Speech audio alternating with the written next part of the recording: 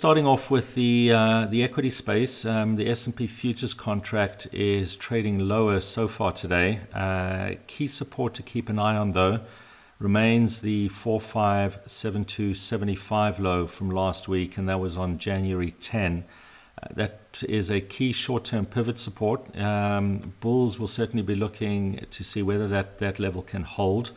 And if it does, that would be encouraging news from a bullish perspective. But any break below 4572.75 would reinstate the recent bearish threat.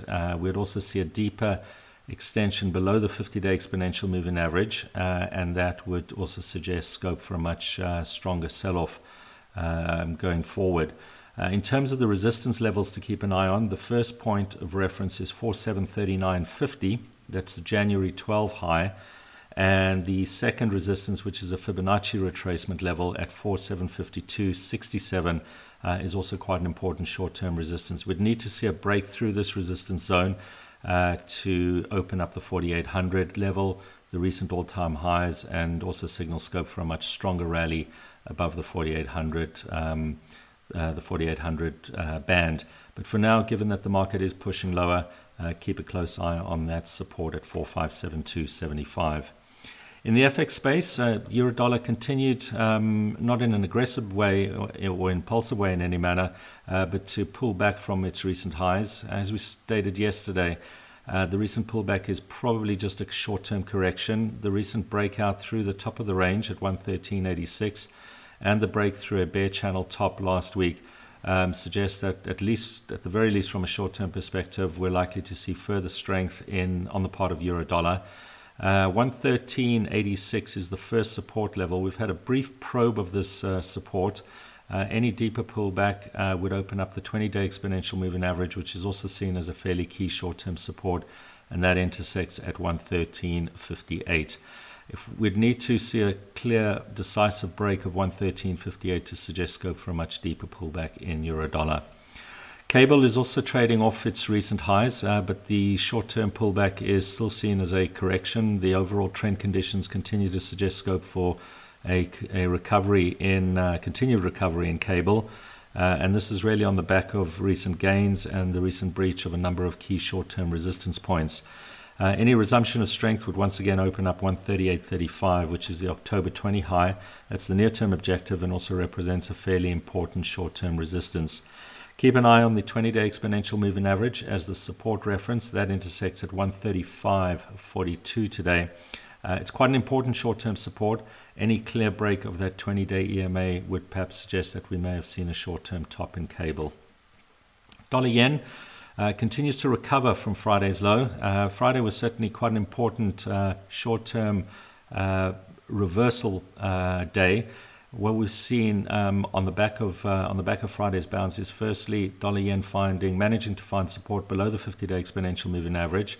But also from a pattern perspective, looking at Japanese candlesticks, Friday's price action is a doji, which in this instance suggests a bullish reversal and potentially the end of the recent corrective pullback that we've seen in dollar yen. Friday's low of 113.49 is the key support. We need to remain above this level, and certainly if it continues to hold above, if dollar yen continues to hold above 113.49, there's scope for a much stronger short-term recovery. Any break below that support would pretty much cancel the recent short-term bullish developments and suggest scope for a deeper pullback. So 113.49, quite an important short-term pivot support level. Gold is consolidating, but very close to its key resistance points, and the focus is still on a potential break of the 1832 key resistance. That's the early January high.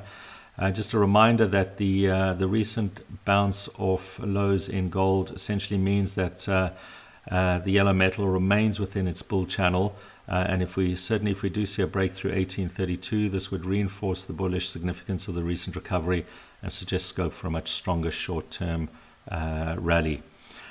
No change, at least from a trend perspective, in both Brent and WTI. Both contracts have continued to push higher.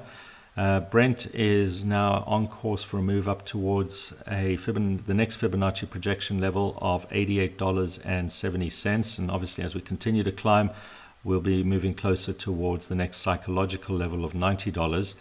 WTI was closed yesterday due to the US holiday, but it has pushed higher overnight in Asia and started the week on certainly a very firm note.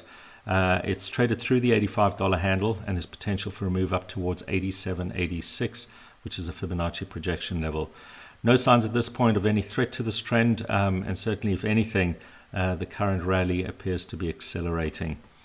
On the fixed income side, a very bearish theme continues to dominate. Bunds have again traded lower overnight, and we've seen a test and a brief probe of the key supporter 169.34, which is the October 29 low. And as we've been highlighting, that level is a key short-term support. If we do see a clear break of 169.34, that would simply reinforce the current bearish theme. And that would open up potential for a move towards the 169.08 level, which is a Fibonacci projection level. There's still scope for a move down towards 122.66 in gilts. That's the next objective.